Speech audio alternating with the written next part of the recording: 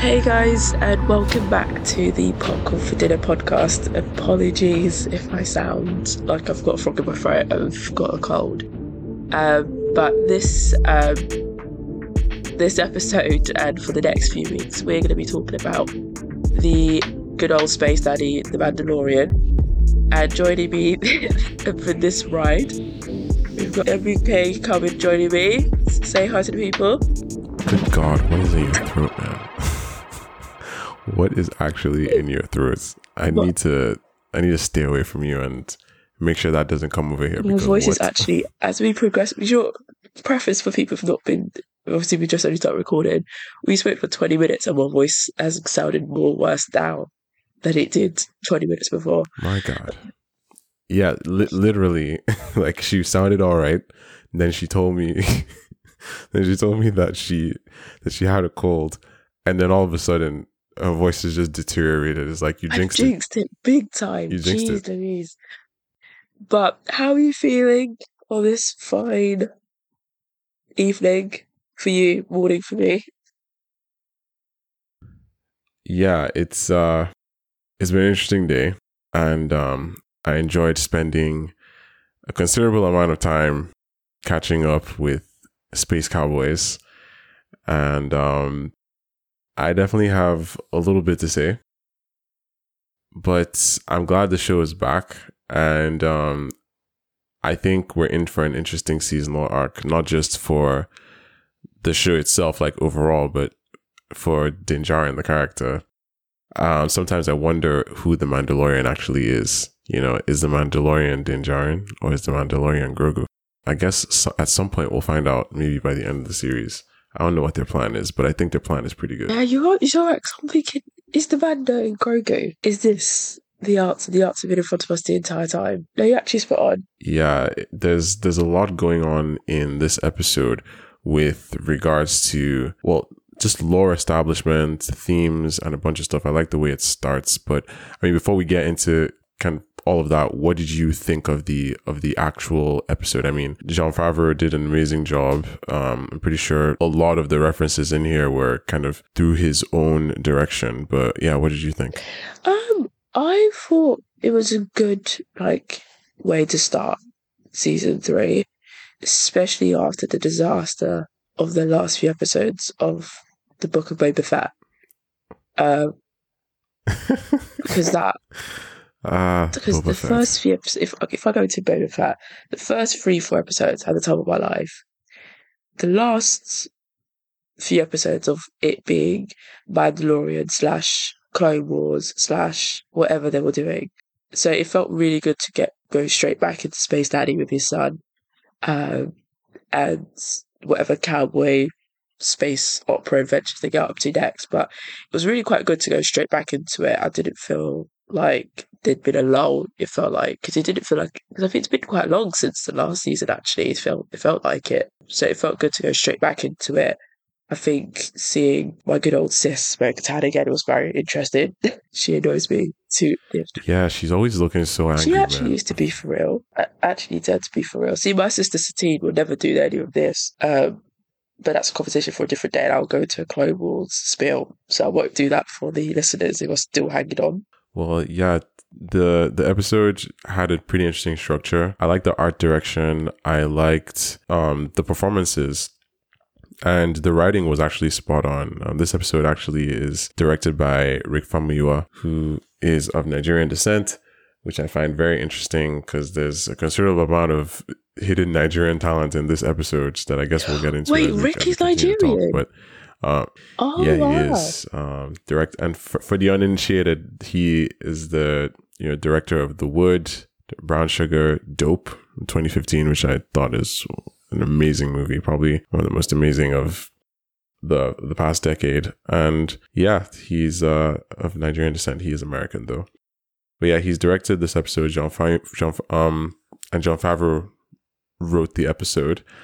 I thought there were a lot of interesting themes here. I mean, the show kind of gets into a little bit of action. It gets into a little bit of politics.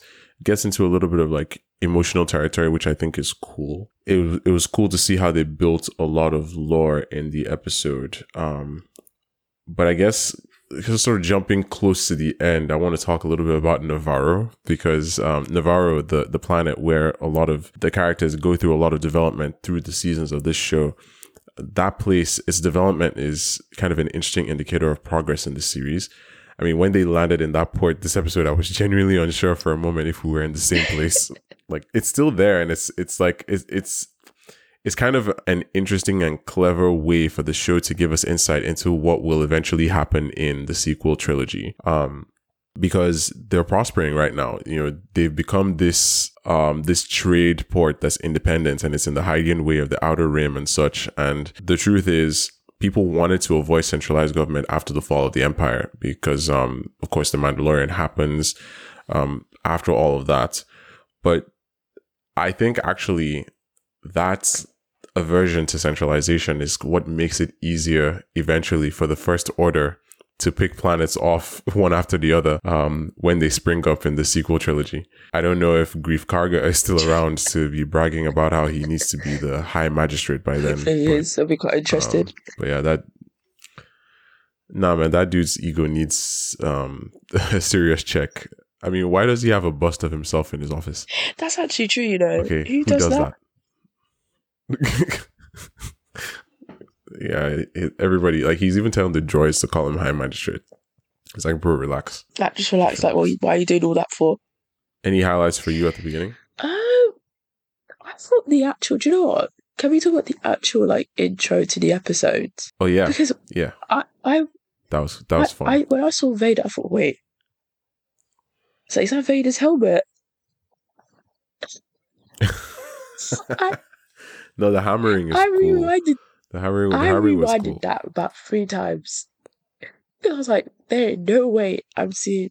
You were like, what show am I watching? There ain't no way I'm seeing my man's helmet. For those who don't know, Anakin Skywalker is my favourite fictional character to ever exist on this planet. Of all time, guys. She's serious. Deadly serious. Like, Anakin, that's my dog. I didn't agree with everything he did, but that's my dog. That's my dog. So I saw that. What is this undying support for a murderer? I love him down. I'm sorry. I love him down. I love him down. Like, every time I watch Revenge of the Sith, my heart breaks a little bit. I'm like, damn, like, we're doing the Order 66 thing again. My chest starts hurting. But it's my doggy. So I saw it, I thought, ain't no way. It felt like when I first watched what do you call it? Now the film's got out my head. Star Wars. Now the film's got out my head. The hallway scene, is it Rogue One? The hallway, yeah, the hallway scene. Rogue One. I got that excited, but seeing the little kids, the little boy, I thought that was Din. Yes, exactly. I mean, it's so clever how they did that in the intro, because you're not sure whether you're watching a flashback. Yes, right. Because we know about his very personal commitment to the Mandalorian Oath. And it's a cool thing because there are different sects when it comes to the Mandalorians.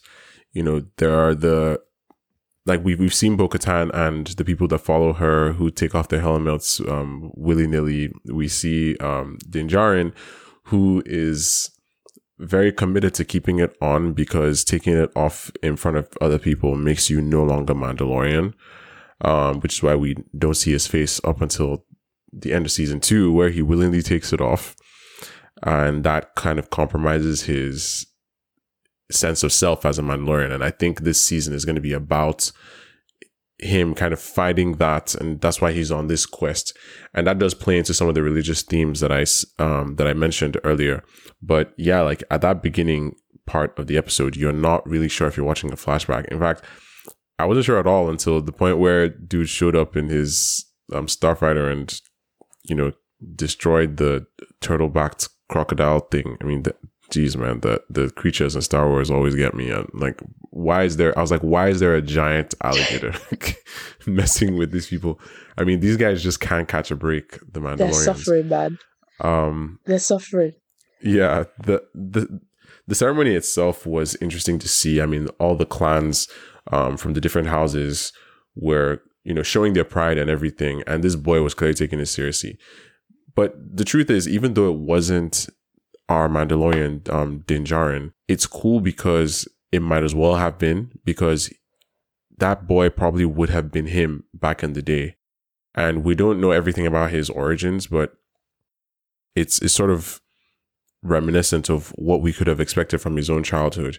I also find it interesting that the armorer, who is such a fixture in this series, like they might as well tell us her name at this point, she is asking him to swear not to the Mandalorian way, but to the way of the Mandalore, which is, well, those are two very different things, right? Because the Mandalore is, the person who united all of most of the Mandalorians with the Darksaber, which is now in the possession of Din Djarin, right? And, well, I don't know what his plans to do with that are, but like, I feel like maybe people could end up following him by the end of the season. I'm not entirely sure where they're going with that, but I think that could kind of be part of his quest. Maybe he's going to become an unlikely leader of sorts. What do you think? Sure. What? To follow up, like to piggyback on something you said, like just before, like in that sentence, I think it's just that what I find interesting in regards of, showing the side and the whole showing that it's the way the Mandalore, not the Mandalorian. I think, when you're watching the show, you feel more connected to Din because that's who you've been watching the entire time. You're not really taking in the consideration of how are the other people in his, similar to him, feeling. So I think Jon Favreau doing that little sneak thing, like, you thought it was Din at someone else. Because I was like, you know what? There's other people going through this exact same thing and this thing hasn't stopped. So maybe, like, I'm actually... Yeah, even though they haven't found haven't found a home world yet. So maybe I'm like, you know what? I actually need to deep this is happening to other people. I can't just care about one person it's happening to. There is plenty of other people this thing is happening to that I need to take into consideration. Then it made me feel bad because I'm like, Bo-Katan was being really awful to him in season 2 and in the Book of Boba Fett in terms of how she was treating him and what sort of Mandalorian he is specifically. So I think he did a really, really good job of creating helping the audience create some sort of empathy towards this specific group. And you're now not thinking about solely Din, because it's really easy for Jon Favreau to be like, this is a childhood flashback of Din, and you already have a connection to Din because you've been watching him the entire time. It's his adventure. But to create an empathy and create understanding, like, no, this hasn't stopped. And you need to have sort of a general more empathy, sympathy, and an understanding of what they're all going through as a people group in regards of their mad religion. Was actually something interesting. Literally, as soon as you said, that's the first thing that popped into my head. Yeah, religion is really huge here. These people are trying to find themselves and trying to reestablish themselves. But, everywhere they go, they face problems. Like, it's just kind of like an unsafe thing, for them. Like, the fact that they're trying to do this baptism and it's this, this ceremony that's so sacred to them, and then they get attacked by like giant alligators. I was like, that's just the definition of like having a bad day, right? It does kind of make me wonder if the Mandalorians are the quote unquote like Israelites / Jewish people of Star Wars in a sense. And the guys at Screen Crush kind of alluded to this in a few ways. I know that like in our own world, there are a lot of different sects of people that have kind of become scattered through, war, I guess, exploration, different things like that. But lots of series, at least in fiction, seem to have people who are kind of pariahs for no reason other than just pure prejudice. I mean, for example, in Attack on Titan, it's the Eldians. Though that situation is extremely complicated. And by the way, if you don't know what an Eldian is, don't worry. You cannot hope to understand, comprehend what I just said. And anyone who does understand is not even going to be able to explain it to you without spoiling the entire series. But yeah, the Mandalorians find themselves very much scattered all over the galaxy, like the Israelites. And I find that connection very interesting. I mean, even the nail in the coffin that leads to the creation of the Mandalorian diaspora, so to speak, that which is like, you know, the destruction of their home world, is reminiscent to me of one of the major causes of the Jewish diaspora, which is, you know, the Romans' destruction of their temple. I think there's a lot of religious symbolism in the episode, particularly of the seemingly Christian variety. You know, there's baptism, themes of Exodus, there's living water, like literally dude is talking about going to find living water in a place that is supposedly destroyed with fire and brimstone. You know, there's poison there. There's some stuff there that could even be callbacks to maybe the plagues, you know, where like Egypt got destroyed in a way. All these different things kind of poisoned their land. I mean, there's a lot of things going on there. And I think the show is kind of making an effort to explore these deeper aspects of Mandalorian culture in ways that haven't been shown on screen, to give us more insight into Din Djarin's journey and Grogu's journey, really, because now Grogu is part of this. You know, Grogu became a Mandalorian foundling for all intents and purposes, because of course he chose to to follow Din Djarin rather than stay with Luke Skywalker. Though I guess there are people who might not know what I'm talking about, since that didn't happen in this show. They didn't know that. That's their own problem. Why are you watching The Mandalorian and not watching Book of Boba Fett? But it's madness, though. I mean, the fact that this show makes no effort to explain how Grogu is with the Mandalorian at the start of the season, despite leaving him for Luke Skywalker at the end of the previous one, is borderline hilarious. You're so right. Because what they should have done at the start of the episode was done a recap. They did a recap, but they didn't talk about this in the recap, which is wild. They should have added the recap of like the Book of Boba Fett stuff in it, because there's going to be people who have just thought the Mandalorian has not been on TV for 2 years. And because you're seeing Grogu doing beep boop beep boop boop boop with R2-D2 and Luke, and you're thinking, oh yeah, my man's gone with the Jedis. Like, see you later, to learn the Jedi way. And now you're coming back and you're seeing him back with Din, and you're like, wait, what's happened here? Like, what's happened here? I think it's too funny, honestly, because I mean, obviously, there's an entire episode that happens in the Book of Boba Fett, which, by the way, I think is probably the best of the episode, entire series, right? Where that shows has no Boba in it. And I think that he's not involved at all. It's the best one, and that shows what happened. And I just think it's wild that they're genuinely expecting people to have watched that. They didn't even put any visuals from those moments in the recap for this episode. So people are just going to be lost. Din Djarin barely even mentions what happened. So I just think that's kind of funny. But I think it does show a little bit of what happens with Mandalorians in terms of teaching their youth. They really value life. He teaches Grogu everything now. I mean, he's really showing him how to fly the ship, how to navigate space. And of course, that's something Mandalorians have to know, because that's how they protect themselves. They're warrior people. They have been for a long time. And that value of life is very rooted in their young. We see Din doing it, of course, but even in that ceremony that's attacked by, Space Croc, we actually see them protecting the young ones above all else. I mean, a bunch of people get eaten, which is not great. But, we see a lot of their weaponry in the episode and how they'll go to all lengths to save those people, especially when they fall inside water and can't really stand up because they're wearing like armor. Beskar obviously is a huge treasure to them. Anybody who doesn't know what Beskar is, it's basically Valyrian steel. And I guess if you don't know what Valyrian steel is, come find me later and I have a bunch of things to explain to you. With that in mind, there is this dichotomy there, because he's protecting all these people and they're protecting themselves with Beskar, and he's with this kid who's force sensitive and was taken in by a Jedi, but Mandalorian weapons were essentially designed to repel the Jedi. So I think it's interesting that Grogu chooses to kind of be a Mandalorian because of this person who's protected him all this time, rather than follow what one might imagine is his instinct, which is to, become a Jedi. the weapons, like for example, the ropes bind Jedi so they can't use their hands to wield lightsabers and the Force.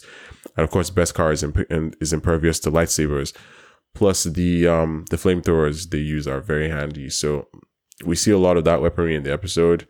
And I think that seeing all this stuff is interesting for Grogu's growth. I wonder when we'll actually get to hear him start to really speak. But yeah, that's probably like way down in the works. I mean, this show could go on for a while. I don't know what their plan for this character is and who he'll become, but I think this is turning out to be not just a seasonal arc or a series of seasonal arcs, but the origin story of one potentially very important character. Yeah, are you right? Because as soon as they did the Order 66 flashback, and someone saves him, like someone definitely saves Grogu, and it's the thing that plays my mind the most. I'm like, who did it? I keep listing potential people. I've come to the conclusion it could be R2D2. Because the way they met in season 2, end of season 2, and interacted as if I've met you before. Because he wasn't going towards Luke at any point. He was staying with Din. As soon as he sees R2D2, he's like, oh, it's as if he met him before, which I find interesting. Like, I'm like, because he was not associated with Luke in any way when Luke came to teach him the way of the Force and said, oh, come young one. He was like, yeah, nah. Then R2D2 came out and does his little, speaks his little tech language, and Grogu was like, oh, okay. Then he walks towards it, R2. So, yeah, I think, yeah, you're right. But Grogu being a Jedi and also being a Mandalorian Falcon is probably the most interesting duality in the entire series, because he's meant to be the very thing that Din hates. Yet Din... Yep. Because I think what they did really well, actually, and I really love John and everyone continuously doing this, is that at the center of everything that happens, even with that space crocodile thing wherever I saw there, that was coming, that needed Steve Irwin there, rest in peace, big man, or with everything that was going on around them. The thing that remained the center of that entire episode was the relationship between the two of them and how the two of them work together, and that weird father-son relationship, that they have, and the way Grogu really looks up to Din and relies on him. But I think what I liked this season, different to last season, was that he's his own character. So he's doing his own thing. He's not completely relying on Din, because I think it'll be such a disservice and a regression if it went back to Din's having to do everything, and then Grogu do one little thing with the Force. They make you think, oh yeah, damn, he's got a bit of something to him. And then it goes back to Din continuously saving him. Grogu was holding his own and was able to handle the level of responsibility. Him, like as you were saying, him showing him the ropes and how to fly the ships and everything. Then Starfighter, I could not believe they had an N1 Starfighter in that. I freaked. I don't know why I keep getting excited every time I see it, as if I'm watching The Phantom Menace again. But each time I see it, I'm like, wow, I can't believe this is actually... That's exactly why you're freaking out, and they're doing it just for you and everybody like you who gets excited for starfighters. That's literally what they're doing, and apparently it's working. So I guess you need to tell them that. I was getting really gassed, and I'm like, oh, you need to grow up. You're not 5 or 6 anymore. But yeah, I think you're. I mean, hey, it's fine to kind of look at starfighters and feel nostalgia. I mean, nostalgia is a lot of reason that these shows work in the first place. I will say there's actually an episode of like in Rick and Morty season 6 that came out not too long ago, where they talk about, like, the whole episode is kind of just about Star Wars culture and how lightsabers are actually problematic. There's a whole bunch of Rick and Morty stuff that's happening in that episode, but the backdrop of it is like Star Wars things, and it's just too funny because it shows, like, it kind of questions the logic behind lightsabers in a sense. But yeah, I think all these different things, lightsabers, Mandalorian helmets, starfighters, these things are all kind of meant to evoke this sense of grounding us in the world, because there's so much that's happening in Star Wars, not just in terms of these motifs, but even the way people think in society, like this Star Wars has always kind of been like a space Western. Like Dune, the series of books, and I guess now a series of movies, Dune tends to be very space politics. Yes. Star Wars is kind of like space Western in a way. And I think it's funny how people act very like classic Western in Star Wars in a lot of ways. I mean, visually it evolves. In early Mandalorian episodes, it was basically just straight up Western. Like, dude would go to a new place, he'd show up and beat up whoever was there and come out looking cool. You wouldn't know who he was. He's just like this lone traveler guy. And then when places become decent because he's helped to liberate them, he has to go because he can't stay in that same place. Like, it's just very funny how that works. But all of that translates to the way people view that society, because there are people who are living in peaceful places that they didn't have to fight for. And then there are people who are living in suffering. And there's this air of distrust because the Star Wars world is just always so volatile. I think there's an example of that when Din actually tells Grogu, never trust a pirate. I think it's interesting how just that logic of society in Star Wars always finds a way to permeate the show, teaching its characters lessons, and those lessons and the delivery of those lessons in turn pass on messages to us. I mean, Grogu learning all this stuff, with Din explaining things to him, and then the writers using that as a way to explain things to the audience is like the oldest trick in the book, but I think it's actually kind of effective here. Yeah, it's really, really effective. I love the fact that you used Dune in this, because this episode felt very Dune like. Right down to the space croc, right? I kept like, wow, it's like Frank's in the room, because you could tell Jon Favreau, because I mean obviously we all know that George Lucas was heavily inspired by Dune.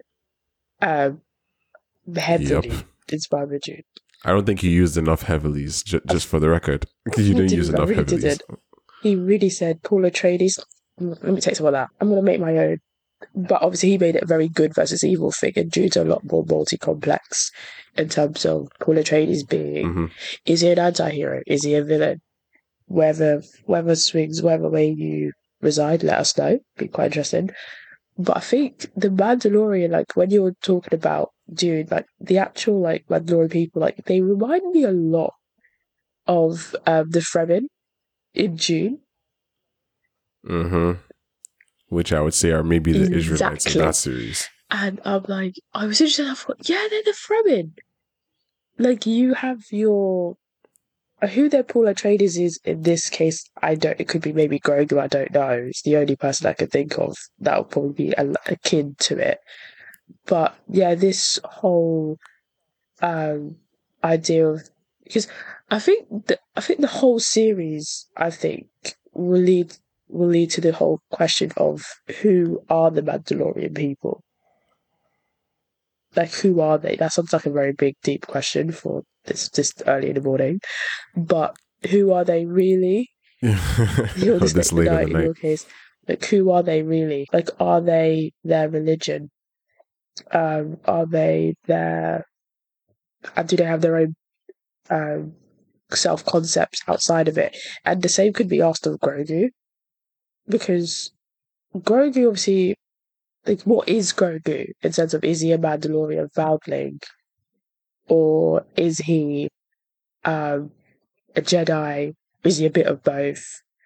Because I feel like the show probably that's probably the most overarching theme I got from the entire episode of like, who are these people? Like, what are their end goals? Like, what are their self concepts? Does Din know who he truly is? Probably not. And do they want to be self-removed from their religion? And which is probably what Frank was doing with the Fremen, is that the Fremen obviously wanted to be freed of, the torment they'd been put through, but then their whole ideology became from being set free from what they were going through to now worshipping Paul Atreides as their one savior who was saving them. So I'd be interested to see how they take this on, because I'm like, Jon Favreau, you really took Dune. You said, I'm going to take some of that. And I'm going to take a lot of that, actually. which was quite interesting. It felt, I don't know, did you feel like it felt less space western this episode in comparison to all the other episodes before? Or maybe because I got so, maybe because I got used to seeing Cad Bane randomly pop up in the Book of Boba Fett. Oh my god, bro. Well, yeah, there's that. But I think it's also the fact that, like I said, Navarro has developed. I mean, we started to see pirates, though. I think they brought back those Western themes. I think those guys terrorizing Navarro is probably going to become a bit of a theme. We'll see how it goes. I think overall, because Navarro wants to become a respectable place and be seen as a respectable place, we're not going to see a lot of Western style things, but I think it's probably appropriate just for the writing, since we're moving less from, themes of, the good, bad, and the ugly, like, kind of lone ranger, lone traveler, lone gunslinger, ideas into themes of self-discovery voyages, themes of religious exploration, themes of fatherhood, really. So I think it's trying to become a little bit more wholesome, and we're seeing that in the actual stuff that's being shown to us on screen.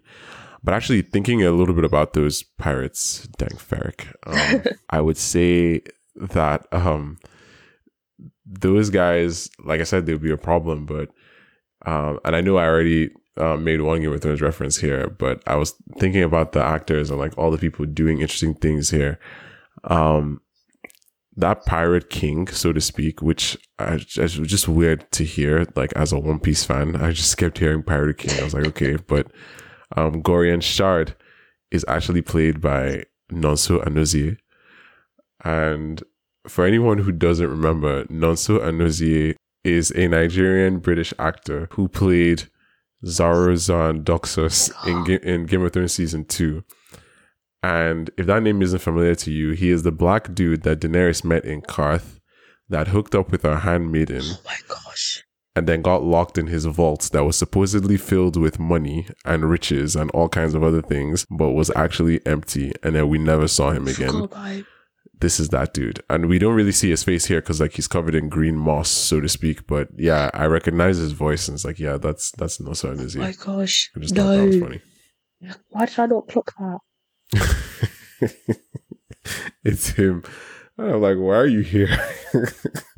It feels so random. I'm actually going to rewatch the episodes to see that again. Yeah, those guys. That's how I know those guys are going to be a problem. It's like they don't just cast a guy like that to do nothing. No, they're going to be a big. They're doing pirate people. It's giving Davy Jones. Yeah. True, it was. It actually was. He reminded me so much of Davy Jones. I mean, leave it to the Mandalorian to perform high-speed guerrilla warfare in space with blaster-mounted ships. I mean, that N1 Starfighter is actually a cheat code. I don't blame you for loving it.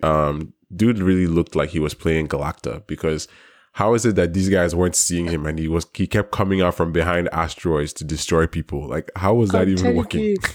How does one guy in one starfighter destroy everybody? Starfighters, Joel Favreau and Rich, you know how to get me. They're cheat codes. You can use it for anything. If you asked me, Priscilla, if you're in the Star Wars universe, what's the first thing you'll get? That's the very first thing I'm getting. That's the very first thing I'm getting. I'll survive. Not Mandalorian No, I'm good. Maybe the Darksaber. But I'm not holy enough to have it. I don't know if I want that. I kind of want it though, because the way actually, speaking of moving Bo-Katan, her at the end of the episode, is it this? Do you feel like this? Not at the end of the episode, you know, her in this episode, right? What do you think her role is going to be moving forward? I think they might be setting her up for a slightly antagonistic role. That's what I kept thinking. Is she the big bad? I have this feeling. I don't know. She's maybe like a medium bad. I don't know, because she's clearly scorned. Very much so. She's bitter. This is the guy who took the Darksaber from her, and now he's coming to ask her to be friends, and so they can go like on a little adventure together. And she's like, dude, what? And like everybody who was with her has gone, which just shows the fickleness of, how these different sects behave within the Mandalorian culture. And, she's sitting on this throne in this place, like, I mean, it was cool to see that that planet Kalevala. It's kind of been formed in her image, so to speak. You can see her heraldry everywhere. That droid that's guarding outside is actually even painted in her colors. But she's sitting on that throne similar to the way Darth Maul sat on it, which I thought was interesting, because he Darth Maul obviously is not the greatest. He's morally great. But yeah, I guess we could call him morally great. I don't know. I try not to see him as two-dimensional, but then again, I don't know too much about like him and the way he thinks. But yeah, he led the Mandalorians for a little bit because he had the Darksaber, and she was part of the people that overthrew him. But it's one of those things, I guess those classic things where people become the one thing that they hate and the thing that they try to destroy. So I don't know if that's where they're taking her, but that might be interesting, because, you know, what if he actually, like Din, what if Din actually goes to Mandalore and is able to discover the things he's hoping to discover, and gets even more bitter about it, and she's like, nah, I can't let you succeed. And then it just becomes like a whole new battle. Then we find out more about, you know, what Bo-Katan was doing up until the point where, you know, certain things were going on.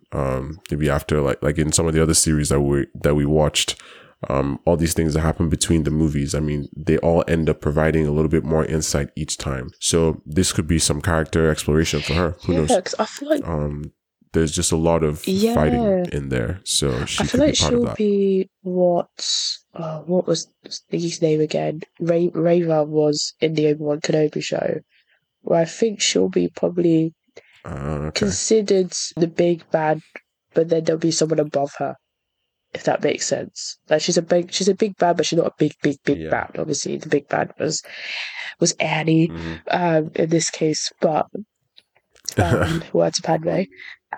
But I think, yeah, she fascinates me so much, because I completely understand her bitterness without prefer her sister, but I understand her bitterness. I understand I prefer her sister. Wow. You realize she'd be bitter towards you for saying that, right? How are you going to say you understand her bitterness and then say something like, I prefer her sister? What is wrong with you? Sister was better. Don't be bitter, be better. Oh, God. Okay. But I think I understand her plight. But then I find that the polarity between the two of them so fascinating, because obviously Din's like, I want to find out all this information. And then Bo-Katan's like, why can't you let things be? Like, bro, haven't you taken enough from me? Why can't you just let these sleeping dogs lie? Like, why do we need to find out information? I don't need to find out who I am.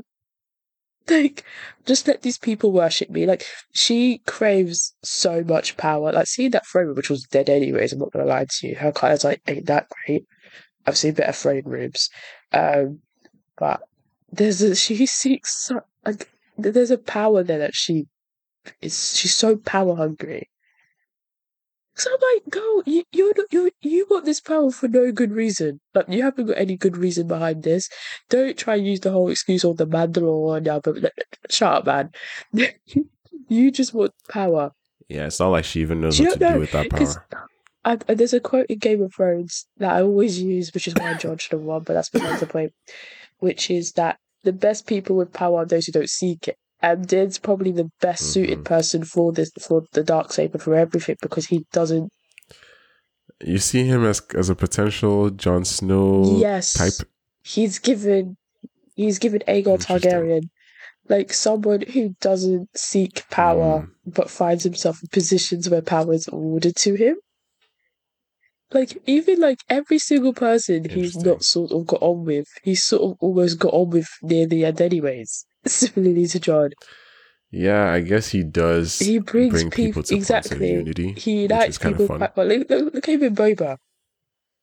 They weren't boys in the beginning, and then he became boys, and now was on his own show, helping him save the day. Yeah, that was actually, these writers, man, to do respect. I'm still not over how crazy that is. The best episode of the Book of Boba Fett had nothing to do with Boba Fett. It was that is rude.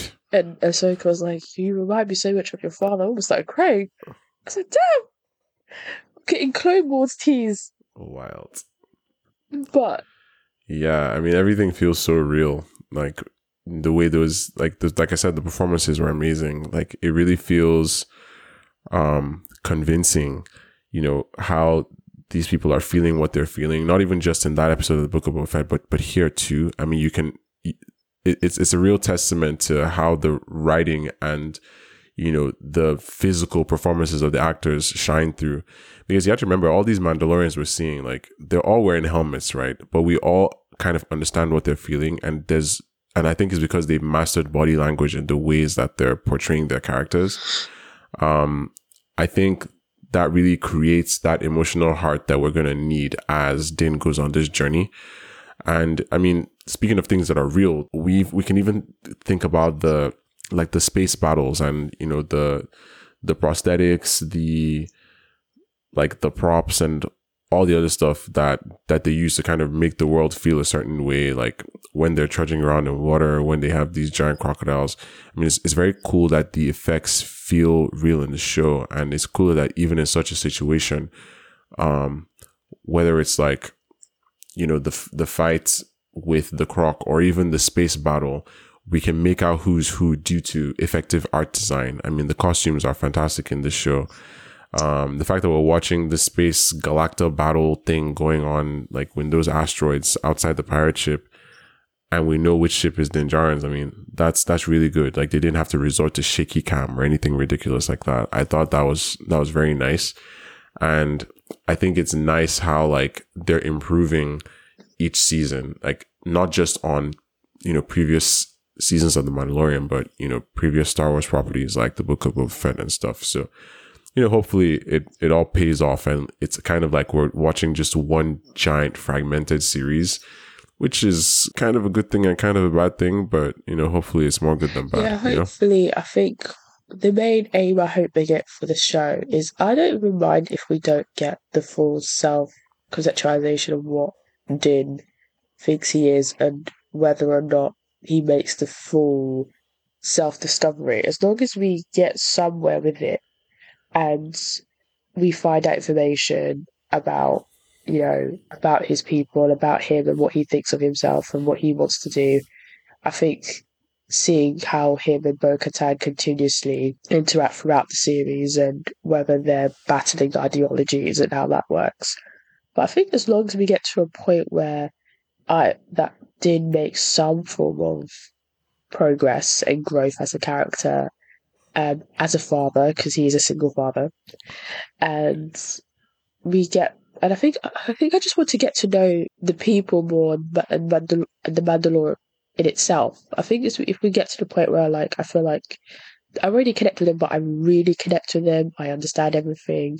I feel like Din has made leaps and bounds of growth as a person, whether he achieves self-discovery at the end of this or not, because life is a journey, Yep. I know. So profound. Thank you so much.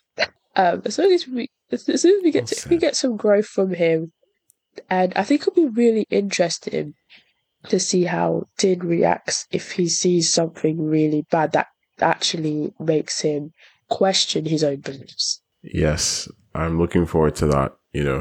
This whole hero's journey thing, it's always fun when that gets turned on his head. What if he gets to a point where he's like, why am I actually doing this? I think we've had little bits and pieces of that in his journey so far, but nothing huge, nothing questioning his own real identity, which is something that a lot of the characters in this show can obviously benefit from. Some humility, some kind of, reckoning with who you are. Take Greef Karga, for example, and the service droids that are lifting his cloak off the ground.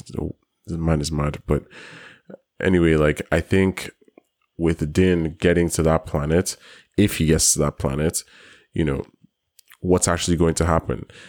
Speaking of which, actually, IG-9, the droid that he wants, I mean, obviously, Din has a very bad history with droids because, like, they killed his family and everything, but IG-9 is like the one droid that he likes, which is so like, funny. He's like, I'm going to go to this, because of what the droid did for them, right? Saving them from Moff Gideon, who is now on trial, like in this tribunal of like the new whatever, and it's like, and Din essentially has that same attitude towards it because he just sees it all as a joke. All this like, the marshalling of like, these bureaucracies far away.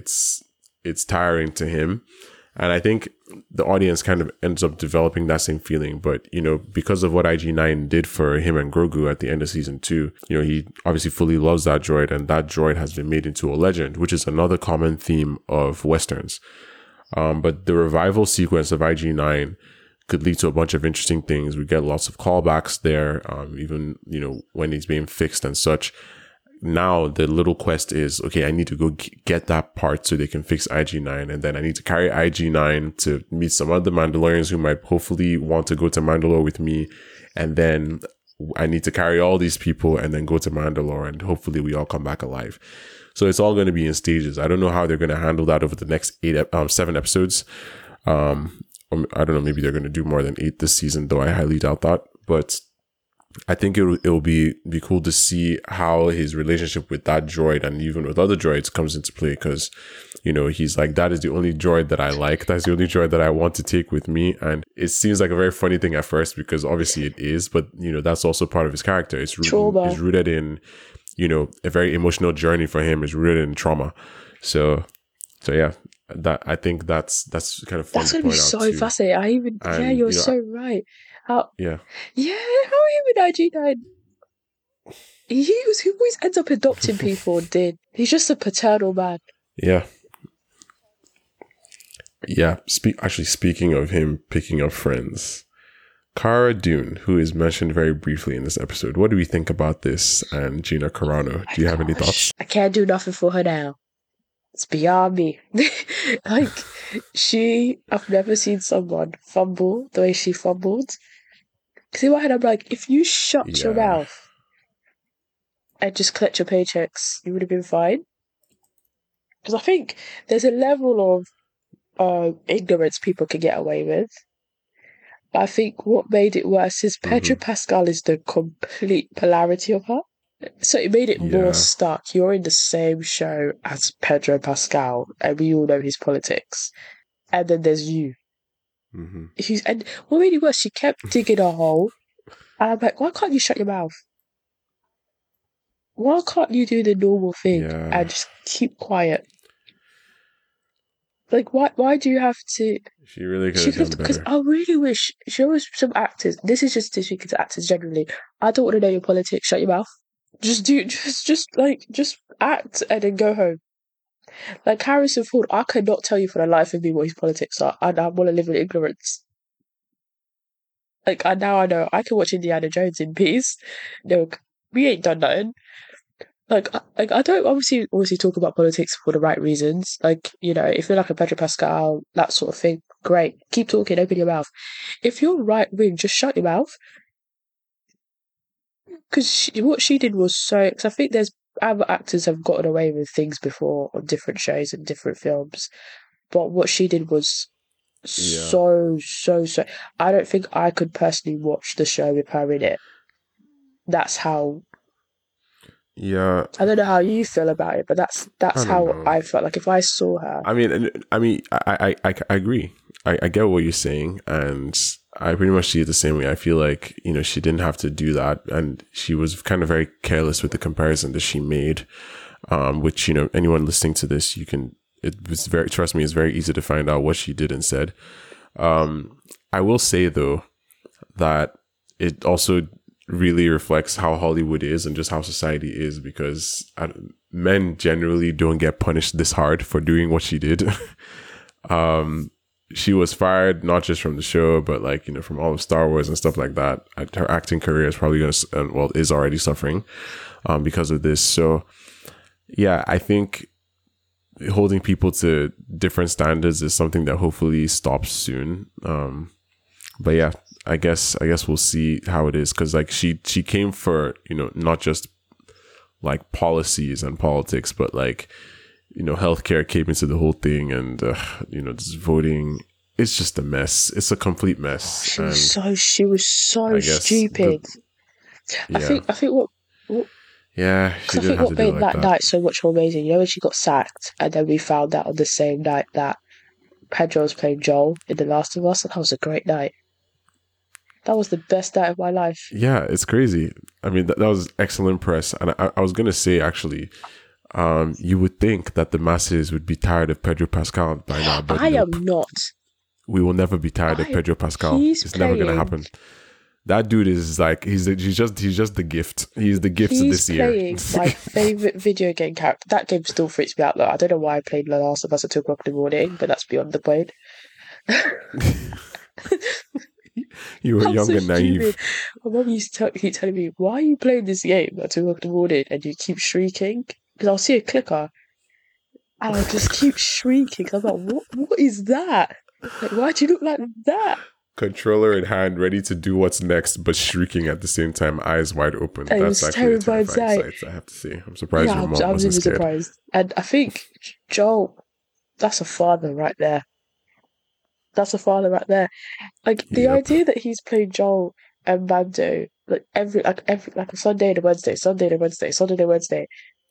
Two dads on a journey, right? Just Pedro Pascal in our hearts and minds all the time. Every time I watch it, I'm like, I want to have a child with you. I feel like he'd be such a good dad.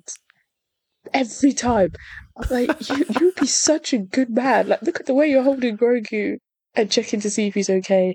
And you see him with Ellie in The Last of Us. Oh, what a wonderful, wonderful, wonderful. I'll never get sick of him.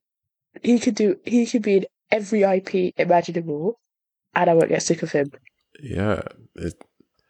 It's actually very cool how he's very good at playing good dads. I mean, even in Game of Thrones, one of the major tenets of his character was his commitment to his children. Yeah, his children and his sister's children. Like, it's just, he's a very family oriented guy, I think, in real life and in the characters he plays, and it really shines through. So I'm glad that can be an extra strength to this series. So yeah, we'll see how it goes with the journey and everything. Any final thoughts? No, I think the only thing I've got to say is, like, I'm happy I'm back in my happy place. I'm happy to see my little... You mean Star Wars land? I'm happy to see my little Grogu. You know what's so funny, actually? To end on a funny note. When I went to Disneyland a few weeks ago, I got a Grogu. Nice flex, Disneyland Paris. I took the Eurostar, very fancy. There was like a massive Star Wars section. Massive Star Wars section. Uh-huh. And then because my birthday's coming up, my best friend got me the Grogu plush toy. So I was watching The Mandalorian with like a mini Grogu next to me. I thought, this is nice. I feel like I've made it. I've achieved my life's purpose, which is to watch The Mandalorian with a little Grogu next to me. So I thought, if you're ever wondering how I watch the episodes, I watch the episodes with little Grogu. And it feels great. I feel like I'm bothering him. I had a great time. Yeah. Well, I watched it with pizza. I don't have a Grogu, but hey. At least you're not hungry, exactly. What flavor? What type of pizza did you have? I don't know if I should reveal that on the internet. Is it pineapple? Oh, definitely not. Okay, I'm not that much of a degenerate. No, I'm kidding. It was barbecue. Not that bad. I really like barbecue pizza. It's not bad at all. I'm not ashamed of it at all. If you want to come for me, come for me. Simple as that. You know where I am on the internet. Please. And on that note, guys, we'll leave you to it. We'll see you back next week with more adventures of Space Daddy and his son, and on his journey of self-discovery. But that was it. Do you want to say goodbye to the people? Thank Farrick. That's it. That's my goodbye. Love that. Bye.